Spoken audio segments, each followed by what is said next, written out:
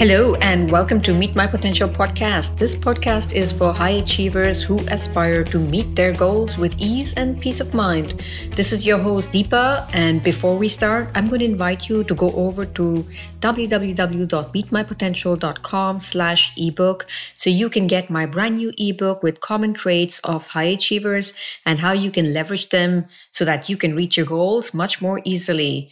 So that's www.meetmypotential.com/ebook. In this episode, we're going to talk about what is mental health, and we have James Rutledge, who's the founder of Sanctus. Sanctus is on a mission to inspire people to work on their mental health, just like we want to work on our physical health. Sanctus creates spaces for people to talk openly about mental health, particularly in organizations through one-to-one coaching. In this episode, James is going to talk about what is mental health and why it's important to talk about it and how he does it with Sanctus. What I love is the way he describes what is mental health, and the definition that he gives is it's your emotions, feelings, thoughts, your identity, and it's all wrapped up in mental health. I know that very first time when I heard the term mental health and when my friend spoke to me about it, I said, well, I don't want to be a coach for people who are mentally ill. I don't think that's my specialty. And that is exactly the stigma that's out there in the society. We all believe that mental health is for people who are depressed. We believe that mental health is for people who are unwell or who need medication, who need to go to a psychiatrist. The point is that we all have fears, we all have worries, we all have anxieties. So mental health is really about all our emotions, all our feelings, all our thoughts, our entire identity, and that's all wrapped up in mental health. And I love that definition of James. And I think we all need to pay attention to that. The key message in this episode that James shares with you is that we all have mental health, and that's the perception that we need to change out there. So let's welcome James. Thank you for having me. Thanks. So tell us, what is mental health? What is mental health? God, I've been thinking about that one. I mean, to be honest, I wouldn't say I think the definition of mental health is kind of out there for all to see. To me anyway, it's kind of your state of being, I suppose, not just well-being, but your state of being, your emotions, feelings, thoughts, identity. To me, at least, that's kind of all wrapped up in mental health. And I know it's kind of, if you want like the World Health Organization or Google defines it as your state of emotional and psychological well-being. I think there's a bit more wrapped up to it than that. I'd say the main thing that personally and through Sanctus that I suppose we kind of disagree with isn't Google's definition of mental health. It's not the World Health Organization's definition of mental health. It's more this perception or people's perceived definition of mental health, that mental health just means mental illness or mental health issues. And, I don't believe that's the case. Mental health is all encompassing, this full kind of range and continuum of your mental health that we're all on. Just like physical health isn't just about disease and illness. It's also about fitness and strength. Excellent. There is a stigma when we say mental health. So what challenges do you face when talking about mental health, especially in organizations? Yeah, I mean, there is a stigma. And I think even the word stigma's literal meaning is scars. That's what it means in Latin. So yeah. I actually think really the stigma around mental health is people's individual fear and reticence and uncertainty to talk about it. There's no kind of like governing body or political group that are telling us not to talk about mental health. I think there are some environmental factors which mean people perhaps don't, but on the whole, it's us as individuals that perhaps aren't talking about our mental health. We're making that conscious choice to not share or to not open up or to not talk about our feelings. So I think it's difficult because culturally mental health has this perception that it's weakness to talk about mental health, or because people are uneducated or unaware of mental health, again, is deemed to be something that is scary or the unknown, or if someone talks about their mental health, they're weird or they're a bit crazy or they're a freak, these words that kind of get bandied around. And I think it's for those reasons really, of how we've been looking at mental health probably in the last sort of 50 years. There's a very antiquated and archaic view of mental health that are making it difficult for people to currently talk about it. I think that's changing, especially in organizations and in the workplace. I think certain companies are wanting to create cultures where you can turn up to work and be yourself. You can talk about mental health openly. And I think there's a real link between that and kind of this vulnerability in leadership.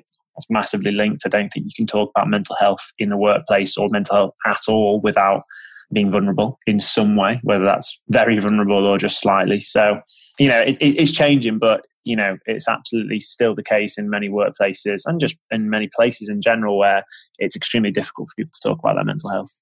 Right. And there is a strong link, as you mentioned, between mental health and vulnerability. It is showing up. I'm feeling sad. I'm feeling angry. I'm hurt by what you said. Those are difficult things to say in organizations and in meetings. Yeah, they are. And, I don't think, at the same time, I don't think a kind of healthy, functional workplace is created by people oversharing and, spilling everything and talking about absolutely everything at work. I'm not sure that necessarily helps. However, I think at the same time, it's very well documented that trust and functional teams, the kind of bedrock of that is created by a level of vulnerability. Without that, people don't feel psychologically safe. And without that, people aren't going to be able to talk about when they're struggling or when times are hard, or they're not going to be able to give feedback. They're not going to be able to, like you said, say I'm angry or I'm upset or I'm happy or I'm sad or I'm grateful or I'm excited. So I actually think, by talking about mental health more openly in the workplace and more openly in general, not only is that great for an individual, it's also great for teams and for wider cultures in the workplace. Right, exactly. So vulnerability does create connections. And there you made a very clear link between vulnerability, trust, and connections. And that helps people to function better in organizations. What is your story? What made you personally interested in this space? Well, I mean, to be honest with you, sort of me 5 years ago, I don't think I'd ever really used the words vulnerability or trust or connection or mental health. They were just completely foreign to me, to be honest. And, I kind of, my sort of journey went to university and ended up leaving university to start a business and then dive straight into kind of, the high pressure world of startups. We'd raised investment. We built a team. We suddenly had board meetings and shareholders and all these things that were completely foreign to me. And, the idea of showing vulnerability and saying, I don't know what I'm doing, or I'm struggling, or I feel isolated, or I don't know what we're doing in the next 6 months, or I don't know what our plan is. All of these unknowns and all of this uncertainty and all this anxiety that I, of course, felt, being someone young, thrust into a leadership position, I just never ever shared that because it just wasn't how I did it. I didn't think that that's how you did it. I thought that to kind of be successful or to be a good leader, you didn't show any emotion and you just kind of took it all on and you were a rock for everybody else and you kind of served yourself last. That was, how I thought of it. And, like Simon Sinek, who I think is brilliant, but I probably took his notion of leaders eat last very literally, and didn't really think about myself, to be honest, and just completely lost sight of myself and who I was in the service of trying to build a successful business and be good in some way. And eventually we ended up shutting down that business. And I suppose once I shut that down and I was left in this kind of what felt like quite a shameful position for me of in between jobs, not knowing what I wanted to do. And I didn't really want to admit that. I'd always been a bit of a go-getter. I'd always been very determined and driven and knew exactly what I wanted and very ambitious. And then suddenly I was wallowing really, in this kind of limbo state of I dropped out of university, I'd started this business, I'd got all this great experience, but really I was completely lost and a shell of my former self, to be honest. And it was in that when I was really kind of hit by all of these feelings that I'd suppressed for a long time. I was hit with anxiety. In particular, I ended up getting another job, but during that job, all of these feelings were just coming up for me. They were really kind of bubbling over the surface. And, anxiety was where it really manifested. So I started to have panic attacks. I couldn't sleep. I was very stressed. Lots of really kind of negative self-talk, lots of, berating myself and beating myself up and being hard on myself. And, in areas of my life, I went and drank too much or, was in unhealthy relationships or relationships that weren't good for me and didn't ever talk or open up or share, or I was never just honest. And, the truth for me at that time in my life was that I was absolutely devastated that I'd shut this business down and I had no idea what I was doing with my life. That was the truth. And I never ever shared that. I just kind of bottled it up, thought I'll just continue. I'll keep putting up this front. I'll pretend that I'm doing great. And, on the inside, I was really struggling. And eventually I did end up sort of coming out, I suppose. And I almost did quite a dramatic and public act of vulnerability and openness. And I, started talking about mental health and shared my story and wrote a blog post and shared it with the world. And that was quite it was a big day for me in my life. It was the start of a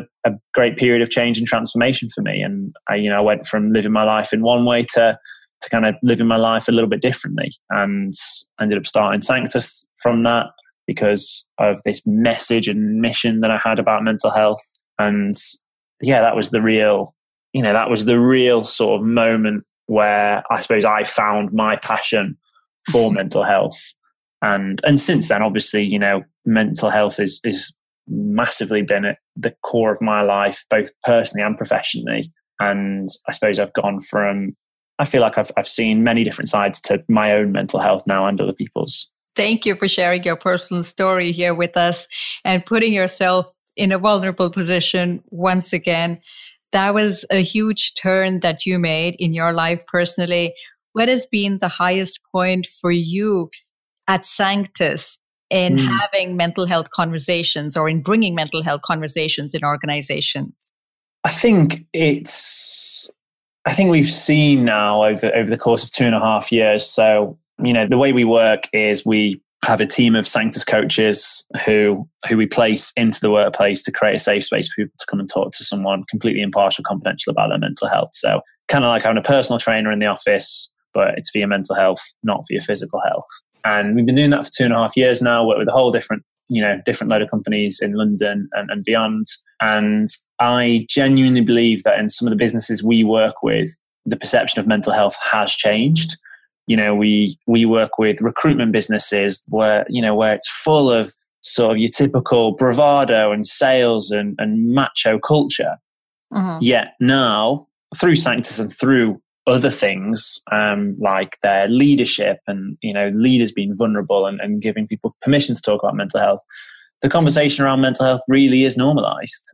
It's a part of their culture. It's a part of the environment of working there, and people talk about going to Sanctus sessions and speaking to a coach about their mental health literally like they would go into the gym. So that's not in every business we work with. I'd be lying if I said it was, but there are certainly businesses we work with and businesses we've seen where that is the case. So I think the highlight really has just been seeing this change and this movement happen around us. And I really feel like we're at the forefront of that and one of the protagonists which are leading it, I suppose. And there's a long way to go. And I would hope that there are higher points to come, but certainly seeing the real tangible change and impact on people's lives in some of the organizations we work with is been a very high point. And can you give an example of what is the value that people get in having mental health conversations at work?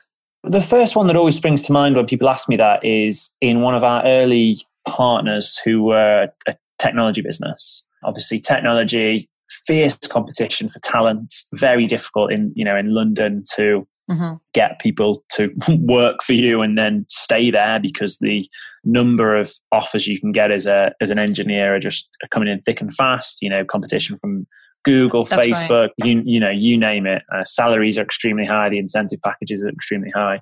And in this one business we work with, sort of anecdotally, when we went to, talk to them about moving forward with them, one of their senior engineers had come to HR, and in their conversations about, I don't know, whatever, whether it was one-on-one or whatever, in conversations they're having with this person, this guy said, look, to be honest, I was going to leave, and if it hadn't been for my Sanctus sessions at work, then I probably would have. And, that was one of their most talented engineers, who I have no idea how much his salary was, but given the London market rates, would have been minimum, 80 to 100,000 pounds a year. And because of that, because of one or two interactions with their mental health, they made the decision to stay rather than leave. So that's just one example, probably the most, my favorite and the best one. But I think in general, the value to the business is creating an environment where people feel like they can be their whole self and they can bring their whole self to work. And if people do that, they will feel like they belong. They will want to work somewhere. They will feel cared for. So they'll be less likely to leave. They'll be more motivated. And within teams, they'll foster more trust and connection, which is proven for people to do better work and for teams to be more functional. So the benefits are quite known, I think, to be honest. I think it's more of a cultural change that is what's needed for people to start to really realize why committing to mental health is important for a business. Exactly. As you rightly mentioned, it's a cultural change to talk about emotions, to talk about feelings, and also not go overboard about it, but have a healthy conversation around that rather than reject our failures and stop talking about failures in organizations. Include your whole self, bring your whole self to work. Yeah, 100%. And, personally, I feel like that's the workplaces of the future. I think when I look at the generations who are coming up behind us now, people want fulfillment in their work. They want community from where they work. They want purpose, a place that's more than just making money, that does social good, environmental good, that thinks about impact. So I think people want to bring all of these different parts of themselves to work. And I think we've seen this in the push for diversity. I think that was probably actually the area that we've seen it first. People, from different backgrounds, different heritages, different races want to go to work and be who they are, not have to try and conform and be like everyone else. So I think mental health is the next part of that. People wanting to kind of celebrate their difference in the workplace. And I really feel that the next kind of wave of businesses will have that at their core, because at the end of the day, I just think that's what people want from work now. Right. One of the biggest challenges I have seen with my customers is that we don't have any time. They want the change to happen in their organizations. And yet at the same time, the amount of time they have to invest in such kind of conversations is very low. Yeah. How have you managed to get around those conversations? You're right. I think in a lot of businesses, people are very time poor. It's, that sounds like a good idea, but, I've got a client meeting or I need to travel or whatever. You touched on the word then, and I think it's the most important word, and it's the most important set of people to make any kind of change in an organization, and it's leadership. At the end of the day, if leadership are bought in and leadership believe that something's important and they want to make something happen, then they will find the time, because it will be a strategic business decision. So I think from what we've seen, the single most important thing for a business's culture towards mental health, and then more broadly, if it's towards mental health, also towards, bringing your feelings into the workplace or opening up about your mental health or diversity or whatever it might be, anything that kind of touches on, a more holistic view of work, it has to start at the top. There's no other way that it can begin. You can have some grassroots movements in a business and people often vote with their feet and leave. However, for any change to happen, it has to come from the top, because they've got the power, they've got the influence, and ultimately, especially to do with mental health, people in leadership positions will give people permission to follow in their footsteps. So if leadership deem it okay to take time out of the day to go and talk to someone about your mental health, for example, if not only they endorse that, but they do it themselves and role model it, then the people who work alongside them, who are in their sphere of influence, will feel comfortable and have permission to do the same. And that creates cultural change. Without that, it cannot happen. Exactly. So the whole organization becomes developmental. It's accepting that we all have a gap that we need to close, and we all need to work towards closing that gap. Leaders included in the picture. Excellent. Yeah, but the leaders have to start it, I think, and they have to endorse it because they're the ones that have got the power and the influence to do so. And without that, the change will be stunted. I had Bob Anderson, one of the podcasts, and he said, leaders set the weather of the organization. Yeah. So. Yeah, 100%. And then that's it, it's in their actions, it's in their behavior, it's in their attitude to things, and they will set the tone. Absolutely. So what's one tip that people can implement to feel more healthy and have more healthy conversations? It's always a tough one with any one tip. I think with your mental health, everyone's different. So what works for one person is going to be completely different to others. I think the best advice I've ever been given is really to just start where you're at. And I think for all of us, when we hear the phrase mental health, something kind of comes up for us in some way. And I think a really good sort of tip for people is to kind of just follow your nose, really, and just kind of follow your intuition. For some people, when you think about working on your own mental health, it might be that you've heard of meditation and you've always been keen to give that a try, or you've heard about journaling, or there was a book that sparked your interest once that you've not read, or there was a friend of yours that had a problem with their mental health and you've always wanted to ask them about it, and maybe you do that. I think there's so many different places that you can start, so you really have to kind of follow your nose on it.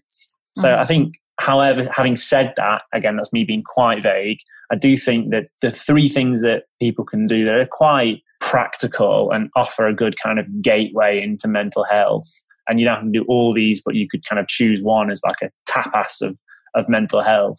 I think personally, the one that I think is the most impactful on yourself and on others is just an open conversation with someone about mental health. And again, that can start where you are. It could be, I listened to this podcast and these two people were talking about mental health.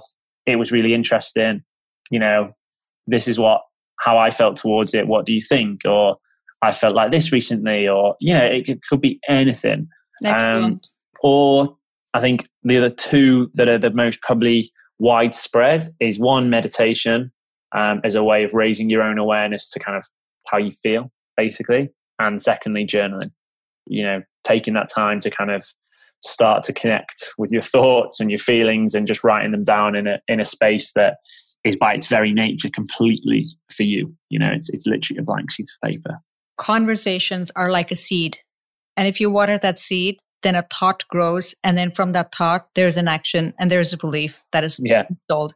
So have open conversations about mental health. It's a great seed that you're planting, and take that further and journal. Thanks very much, James, for being here with us. Would you like to share one last message before you go? If I could share one message, it would be that we all have mental health, every single one of us. And that is the perception, I think, that needs to change. Thanks for being here. Brilliant. Thanks a lot. I really enjoyed that. We hope you enjoyed the podcast. If you'd like to know more how you can meet your potential, check out www.meetmypotential.com. That's www.meetmypotential.com. Join us again. And until then, stay cool.